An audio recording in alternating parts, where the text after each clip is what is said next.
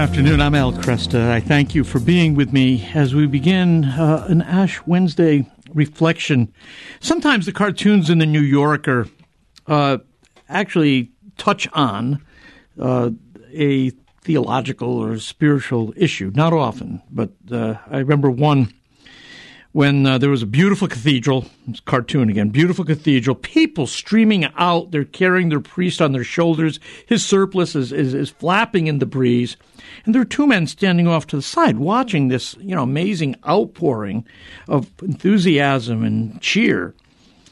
And one of the guys says, "What the heck happened over there?" And the other replies, "Oh, that priest just said that sin doesn't matter anymore."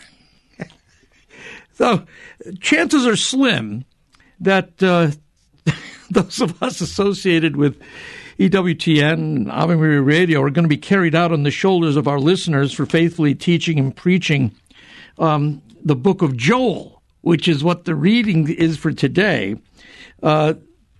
Historically, the Catholic Church was known for having a deep and abiding understanding of sin, not merely as a deviation from rules, but as a corruption of the heart. We are, as St. John Paul II puts it, an expert in humanity. And you think of the great Father Brown mysteries. Why was he such an astute detective? Because he knew the brokenness or the bentness of the human heart. So the texts that are chosen by the Church for our reading today are really quite profound, and they make tremendous sense. So I'm going to read them, because if you were unable to get to an Ash Wednesday service, then you should at least be familiar with the text today. The first one comes from Joel chapter 2, and it beginning of the chapter. And it goes like this. Then the Lord was stirred to concern for his land and took pity on his people. Even now, says the Lord, return to me with your whole heart. Notice he's stirred to concern for his land. I mean, this was his great gift to the Israelites, his land. And he doesn't want them to lose their land. He takes pity on his people. And what does he offer them? He offers them repentance. Turn to me, return to me with your whole heart, with fasting and weeping and mourning. Rend your hearts, not your garments, and return to the Lord your God. For gracious and merciful is he, slow to anger, rich in kindness, and relenting in punishment. Perhaps he'll again relent and leave behind him a blessing, offerings, and libations for the Lord your God. Blow the trumpet in Zion, proclaim a fast, call an assembly, gather the people, notify the congregation, assemble the elders, gather the children and the infants at the breast. Let the bridegroom quit his room and the bride her chamber. Between the porch and the altar, let the priests, the ministers of the Lord, weep and say, Spare, O Lord, your people, and make not your heritage a reproach with the nations ruling over them. Why should they say among the peoples, where is their God? Then the Lord was stirred to concern for his land and took pity on his people. Again, an Old Testament passage filled with the drama of the day of the Lord. This moment, and the day of the Lord, of course, is identified, of course, at the end of time when we have the great judgment day. But the day of the Lord is also a reference to those moments in human history when God seems to break through into time and space and brings his judgment upon his people and upon those who are the enemies of his people. Joel chapter 2 gets to that question. Now, it's important to then move on, of course. The responsory psalm is a plea for forgiveness, as you might expect after this passage in the Old Testament. But then it gets to the gospel. And let's just jump over there, because the gospel today is Matthew 6, verses 1 through 6, and Matthew 16 to 18. And it goes like this. Jesus said to his disciples, "Take care not to perform righteous deeds in order that people may see them." Now, this is at first glance, it may look a little funny here. But notice, Joel, the prophet Joel, is already getting at that point.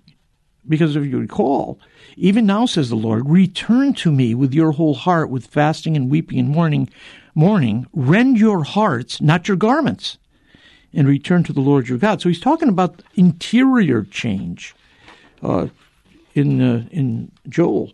So Jesus says, "Take care not to perform righteous deeds in order that people may see them." Again, focuses on the interior life.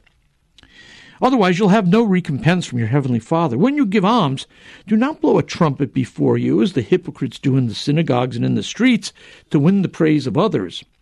Amen, I say to you, they have received their reward. But when you give alms, do not let your left hand know what your right is doing, so that your almsgiving may be in secret, and your Father who sees in secret will repay you. When you pray, do not be like the hypocrites who love to stand and pray in the synagogues and on street corners so that others may see them. Amen, I say to you, they have received their reward." Again, the reward is what? It's the praise of men rather than intimacy with God. "But when you pray, go to your inner room, close the door, and pray to your Father in secret. Ask your Father who sees in secret, and he'll repay you. When you fast, do not look gloomy like the hypocrites, the actors. They neglect their appearance so that they may appear to others to be fasting. Amen, I say to you, they too have received their reward. But when you fast, anoint your head, wash your face, so that you may not appear to be fasting, except to your Father who is in heaven. And your Father who sees what is hidden will repay you." I want to reflect on those passages for a little while here. Today, of course, Lent begins with the sign of ashes. This is a communal sign of repentance. It's God's people have heard his trumpet blast, you might say, and we are now returning to him. All over the world, Catholics are receiving the sign of ashes on their foreheads. It's a sign that they're ready to do penance. It's a pledge. And by its very nature, it's a public matter. It's interesting. I mean, we don't roll up our sleeves to receive ashes, right? And then pull down our sleeves afterward, just like, we do when we get our blood taken. We get an injection or our blood taken, put our sleeves back down and cover the mark. No, not with ashes. We receive them on the foreheads when nobody can fail to notice. And the ashes are not blessed to be taken away and used in private. Like, water that's blessed at Easter can be done, but not ashes. Ashes are blessed to be placed on people's foreheads, there and then. We're not meant to bring them home and wear them in private where nobody can see us. They are meant to be seen in public. And this causes a bit of a problem because today's readings seem to say the opposite. Isn't Jesus condemning any kind of ostentatious display of piety here? In secret, invisible. The prophet Joel says, "Let your hearts be broken, not your garments torn." In other words, let your interior life be fixed. Don't worry about the public display of tearing your garments. And in Jesus' gospel, Jesus says to the disciples, "Don't parade your good deeds before men to attract their notice." So is Jesus contradicting what he said in Matthew and what we're doing with Ash Wednesday? Matthew 5:13, didn't Jesus say, "You're the salt of the earth, you're the light of the world, a city set on a hill cannot be hidden"? Don't light a lamp and put it under a bushel, but on a stand where it gives light to, all in the house. Let your light so shine before men that they may see your good works and give glory to your Father who is in heaven. Now, doesn't that sound contradictory to what he's saying in the very next chapter at Matthew 6, verse 1 on down to 16? About giving alms in secret, about praying in private. Does he favor visibility or invisibility when it comes to practicing our piety? If we're to be light, isn't the purpose of a light to be seen by men? Well, but then why does he want it to be done privately here? Some people have tried to present this as a contradiction. And at face value, you might say, well, that is contradictory. But when interpreting Scripture, you have to always ask, what is the author's intention? What's the speaker's intention? Who's he have in mind when he's speaking? So ask yourself, who are we supposed to keep from noticing how wonderfully religious we are in our piety, in our fasting, in our prayer, in our almsgiving? Who are we supposed to keep from noticing how, quote, spiritual we are? Us. Ourselves. We're not to be self-conscious of doing these things or taking pleasure in our piety. Don't let your left hand know what your right hand is doing. Let your spiritual discipline be so habitual that you'll no longer notice that you're doing it. Dietrich Bonhoeffer, in his classic Cost of Discipleship, points out that disciples should keep on following Jesus and should keep looking forward to him who's going before them. But don't be looking at themselves and what they're doing. The righteousness of the disciple is hidden from themselves. So those of us who would follow Jesus ought to be kind of forgetful in this respect. We should lose our overpowering sense of self. So as we forget our self in our, quote, display of piety, his light is able to shine brighter through us. It's not refracted any longer through our own self-preoccupation and busyness. It's not darkened as a result. Jesus makes it clear that we are to follow the Lord in the Lord's way. And how we follow Jesus is as important as the fact that we follow him. The point here is we guard against calling attention to ourselves through our spiritual disciplines. We're supposed to be to such a degree of the cultivation of these virtues that we even forget we're doing them.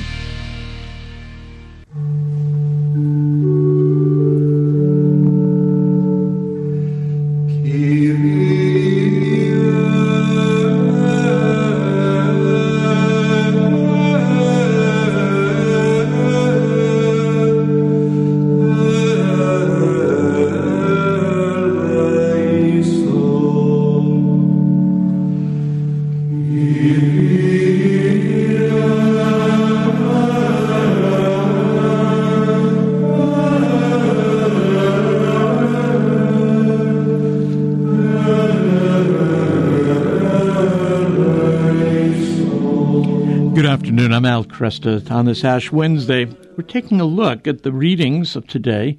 It begins from the prophet Joel, who, in fact, talks about something very different than what we just heard in that bit of chant.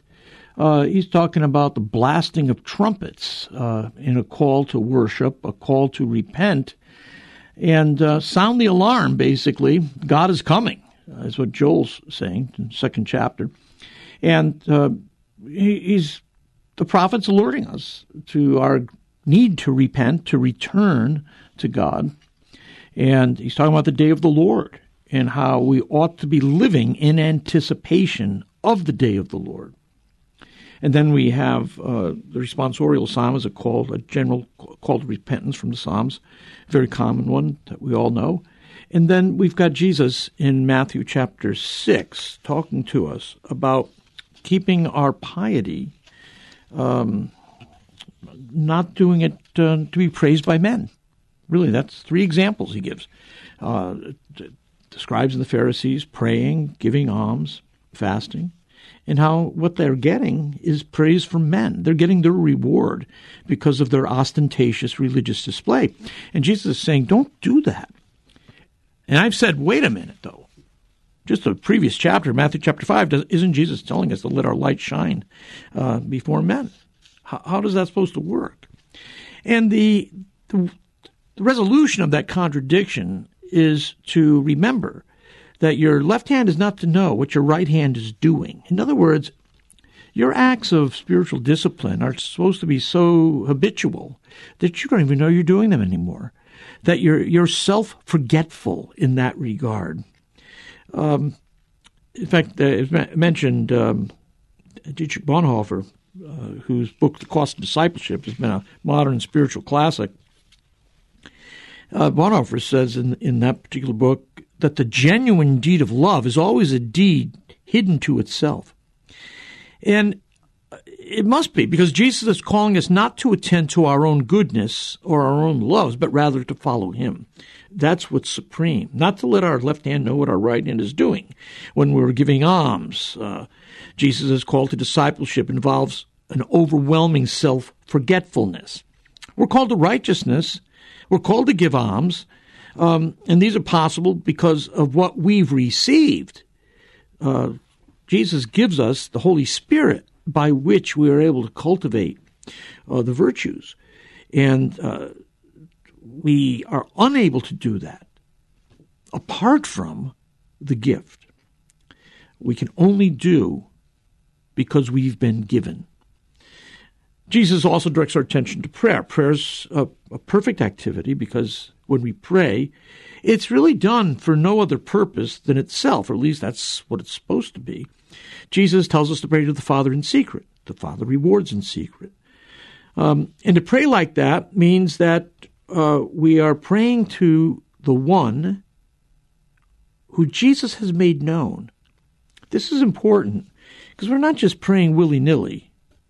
We are praying to a specific personage. We are praying to God the Father. Jesus knows that even the Gentiles pray, but they don't know how to pray. The Gentiles think they need to impress whatever god or gods they're going after because, by the quality of their rhetoric or by the intensity or frequency of their appeals. Jesus isn't surprised that Gentiles pray. After all, God created us to be creatures who desire to pray.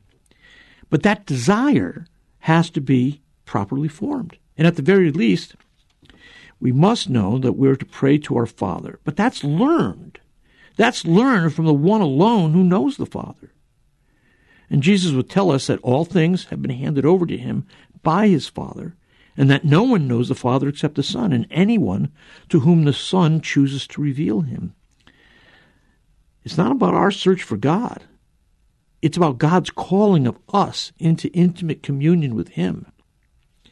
And the whole aim of that is that our, quote, righteousness, our spiritual disciplines, our good deeds have become so habitual that we're entirely self-forgetful of them. The right hand doesn't know what the left hand is doing. There really is no contradiction between Matthew 5 and Matthew 6. We must be so forgetful of ourselves as we pray, as we fast, as we give alms, that we're not impressed by our own virtue. And as soon as we find ourselves becoming conscious of performing our good deeds in public, when we realize, I'm doing this to be seen, then we're no longer occupied with the Master. We're occupied with our own status.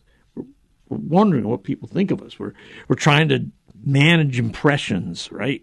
We're trying to, we're shifting our tone of voice, or we're hoping to somehow create the impression of being a good person, because everybody likes a good person.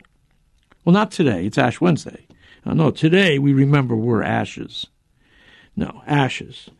Ashes are not for fragrant anointing. Ashes are not for public presentations. Ashes are dirty. When we receive ashes, it's a sign that we need God's forgiveness and grace. It's not a moment to get the cameras out and make publicity shots. Ashes are about humility. They are about self-forgetfulness. They're about knowing that ourself, we don't even exist unto ourselves. Our breaths are not our own.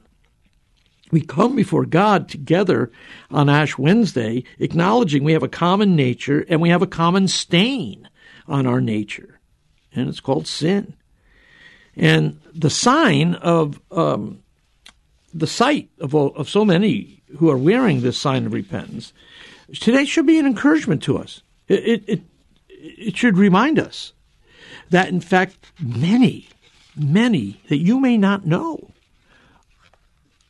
are concerned enough about pursuing Christ and being his disciple that they don't mind being marked as children of the ashes. Ashes are just a wonderful thing to think about here. What are they? I mean, there's ashes are what's left over after a campfire in the woods, after a picnic, after a bonfire. Sackcloth and ashes, right? It's not a fashion statement. People don't sit around and admire ashes as though they're some kind of ornament. But ashes are a sign of camaraderie and companionship. It's for people who know where they come from and to whom they will give an accounting.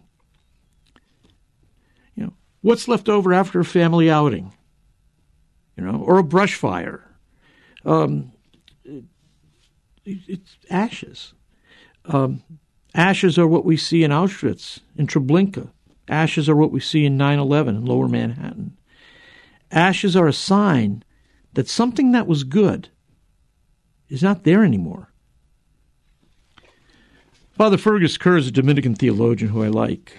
He pointed out that in 1930, the great philosopher Ludwig Wittgenstein, who was a soldier in World War I, in the First World War, wrote in his journal, and remember, this is 1930 we're talking about, quote, "Out of the previous culture there will be a heap of rubble, and finally a heap of ashes. Yet over the ashes, spirits will hover," end quote. Wittgenstein had doubts about where European civilization was going. I mean, he could not have foreseen what was happening, in 1930, it's before the rise of Hitler. But by 1938, he had become a British subject, so he could visit Vienna without fear of being arrested as a Jew. Kerr also, in his little Ash Wednesday reflections, gives us a history going back to the 8th century, where they used to form a cross on the forehead of penitents. And by the 11th century, this was a universal custom for both clergy and laity. So this participating in the ashes takes us back through church history, takes us back to the New Testament, takes us back to the Old Testament, where those who repent are putting on sackcloth, marking their head with ashes. We want to make those connections. Those are family connections. We are that people. The ashes we put on our foreheads today are usually the residue of the palms with which we celebrated the entry of Jesus into Jerusalem on Palm Sunday at the beginning of Holy Week last year. So year after year, we're getting these ashes on our foreheads. We're told it's out of dust that we have come, and it's to dust that we'll return. It's the sweat of our face that we eat bread till we return to the ground out of which we're taken. And yet, for all of our mortality, for all of our inclination to do sin, for all the sorrow with which we're afflicted, the ashes are always there as a sign of repentance and humility and conversion, not a sign ultimately of death. It's a sign of turning. And however terrible things are, and in our day, things have been, at least in my experience, things have turned out socially, culturally, and ecclesially, have turned out much worse than I had anticipated. No matter how terrible things are, though, there is that unquenchable hope. And we find it in the rubble. We find it in the ashes. We find a continuing presence of the Spirit. We find there, century after century, the hovering of the souls who have gone before us. The blessed, who are now interceding for us and waiting to receive us into their company, in communion with the Blessed Trinity, Father, Son, Holy Spirit. These are ashes, but they're much more than ashes.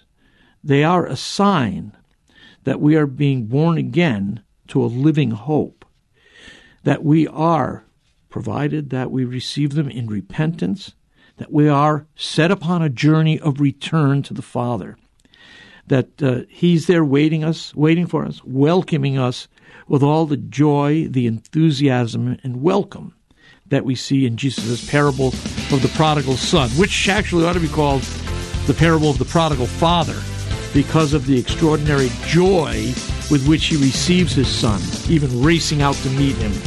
Ashes are a sign of that joy when we return.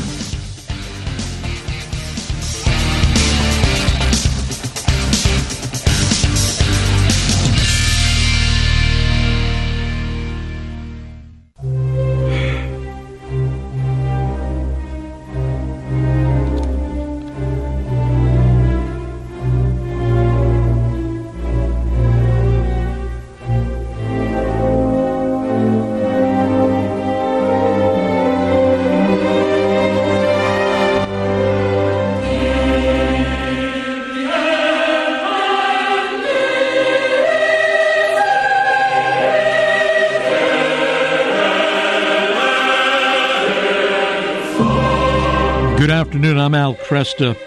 Isn't it remarkable how many forms we have learned to say, Lord have mercy, over the ages?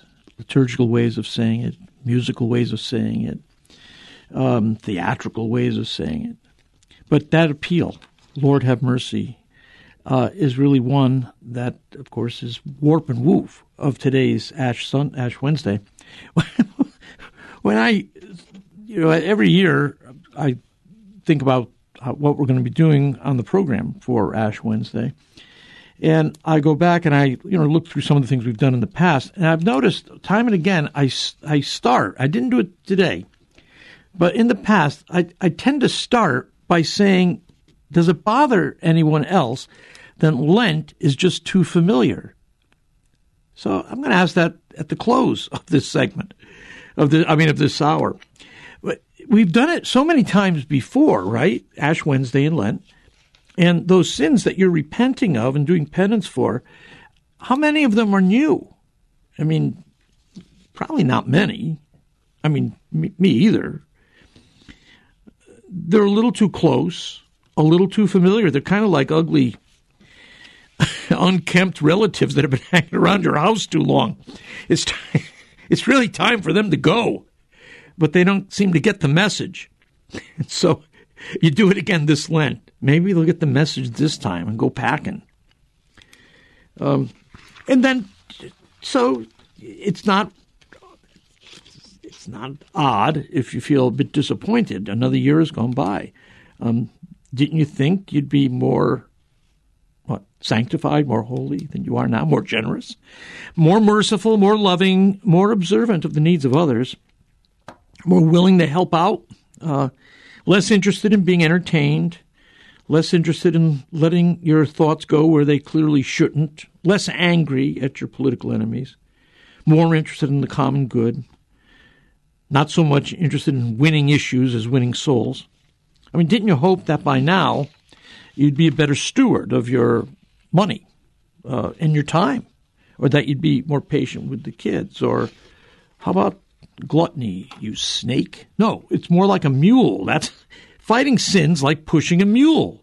You get behind it, you push it forward, and all it does is shifts its weight. It doesn't go anywhere. Oh, yeah, I mean, look, I'm not despairing here. It's not all that bad. There are victories. I am less impulsive, less apt to get angry. I'm less apt to raise my voice. I think I'm beginning to see the cultivation of the virtue of patience a bit. I'm able to endure frustration. It's a good beginning. And if there's one thing that's changed for me from my earliest days as a Christian, is that I no longer think of the church as a kind of West Point for high-octane spiritual achievers who are trained to become kind of the Olympic team of spirituality. Now I'm very much like Pope Francis's image of the church as a field hospital, in which almost everyone in it is wounded in some way. Even the healers are wounded, right? So I think that's good. I think that's an improvement over where I was back in the mid-1970s. So I'm going to try to make Lent not so familiar. It's a good idea. It's a good practice, by the way, to actually get help. Get help during Lent, to keep you focused. Matthew Kelly has a daily email exhortation. Sister John Dominic over at the Sisters of Mary, Mother of the Eucharist, they have a Lenten journal which focuses on teaching the virtues and the practices of prayer, fasting, almsgiving. But it's a unique method with very wonderful insight. It's a lovely exercise for Lent. We'll have those tools linked for you too at AveMariaRadio.net. While I'm thinking of it, let me mention too, we have a wonderful set of Lenten reflections by our friend Marcus Peters available in our featured videos section.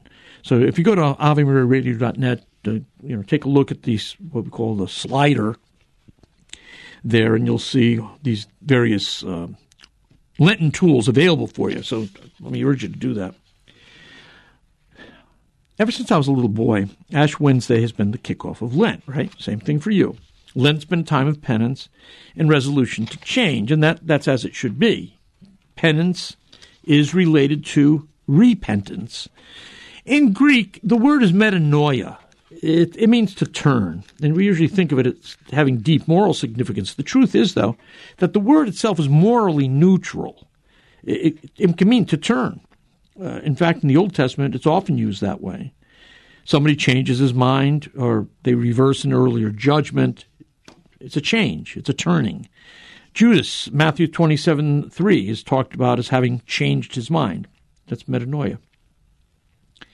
But the most common use of the word, especially within the Christian tradition, has to do with conversion, change, turning of heart and soul. It means turning or returning, and it's used of people who have rebelled and now are returning to serve their rightful king. It's used of a faithless wife or husband returning to their spouse, or it's used to refer to somebody who's played a religious harlot in search of other gods and is now returning. It means much more than a change of mind. It means a reorientation of your entire life and personality. It means adopting, or at least embracing, the intention of a whole new line of conduct. It means turning from sin and turning to God. And that was the fundamental call of the prophets of Israel. It is interesting to study the 12 minor prophets and then, of course, the 4 major prophets. They all have one thing in common. It doesn't matter when or where they were prophesying. The one thing they all have in common is this call to return to the Lord. Change must happen. A change has got to come. And this return to the Lord has a sense of motion, too. Return from exile. Return to the Lord. There's the external space and time movement, from Babylon to Jerusalem. That's a changing, that's a turning. But it's really symbolic of the movement of one's heart from laxity and sin and captivity to doing justice and walking humbly and turning to God. So that whole imagery of, return from Babylon to Jerusalem is meant to be, you might say, a metaphor for our interior life, from turning from sin, bondage, and captivity to Zion, to God's gift, to doing justice, walking humbly, and turning to our God. It's really an amazing word because it doesn't refer to turning south or east or 130 degrees. It means interior turning. The command to repent, believe the gospel, is a call to motion inside. We're to move from sin. And it's what? Think about it. Usually some habitual sin that's carved its groove into our neurology. Temptation is what? Temptation is an invitation to slide down those neural pathways of habit, and then bang, you're thick in the swamp of, anger or lust or arrogance or self-pity. Sin siphons off life. It wastes it. Sin is a precursor to death. It leads to bondage, captivity, and eventually suffocating of the soul. But when you turn, when you have that interior movement, you move from death to life, from bondage to liberation, from guilt to forgiveness, from darkness to light. The sinful self turns to the suffering but victorious Savior. And that's what Ash Wednesday is to be about. That's the return. The repentance is the motion of return to Christ himself. And what we mean when we say turn, repent, is we mean taking our attention from fastening it on one thing that's been destroying our life, sometimes subtly, sometimes overtly, and swinging it around to something else. The turn is from sin to God. You have to will it. And I keep stressing to people, too, that it can be small. It can be a small turning. I know we all like the big stories. I saw a story the other day of a fellow who was committed to drink alcohol, right? What we would call an alcoholic today. This was from an earlier generation. And he was one of those who, when he turned to the Lord, his desire for alcohol was entirely stripped from him. That's dramatic. That's not my experience of what I've seen in my extended family. I've seen people who have had to fight regularly to remain sober. But it does happen. It can be dramatic. But I think it's important for us not to focus on the dramatic. We know it's there. For us, it's the little turning. So when there is that invitation, or that temptation gives to slide down that neural pathway to lust or anger, to take the moment and do something simple to turn your attention from that to an Our Father, a Hail Mary, something. Make any motion to release yourself from that grip. We live in a world which is constructed. When the scriptures tell us that we're not to become friends of the world there has a technical meaning. It means the entire social networks and systems that are out there that are intended to make survival first and the pursuit of basically money, sex, and power. The whole consumer world is about messaging. It's about forming our identities around survival and around the pursuit of money, sex, and power. Repentance is about turning from that messaging, turning from this calling for acquisition, for external beauty, for influence, to turn your attention to God, to fasten on the God. And remember, he's there to welcome you. I think this is where the disciplines of the spiritual life we sometimes forget have to be habitual. We do them over and over and over again until they become second nature and habitual. This is the way the right hand doesn't know what the left hand is doing. So don't ever really avoid that feeling that I talked about at the beginning of the segment, that we've done this so many times before. We have. If you're a musician, you know what it means to practice your instrument and how necessary it is to master that instrument and to create music. The spiritual life isn't too different from that. We practice. We do things over and over and over again in order that we forget that we're doing them at all and they become second nature. Yeah. I'm Al Kresta. Be back in just a moment.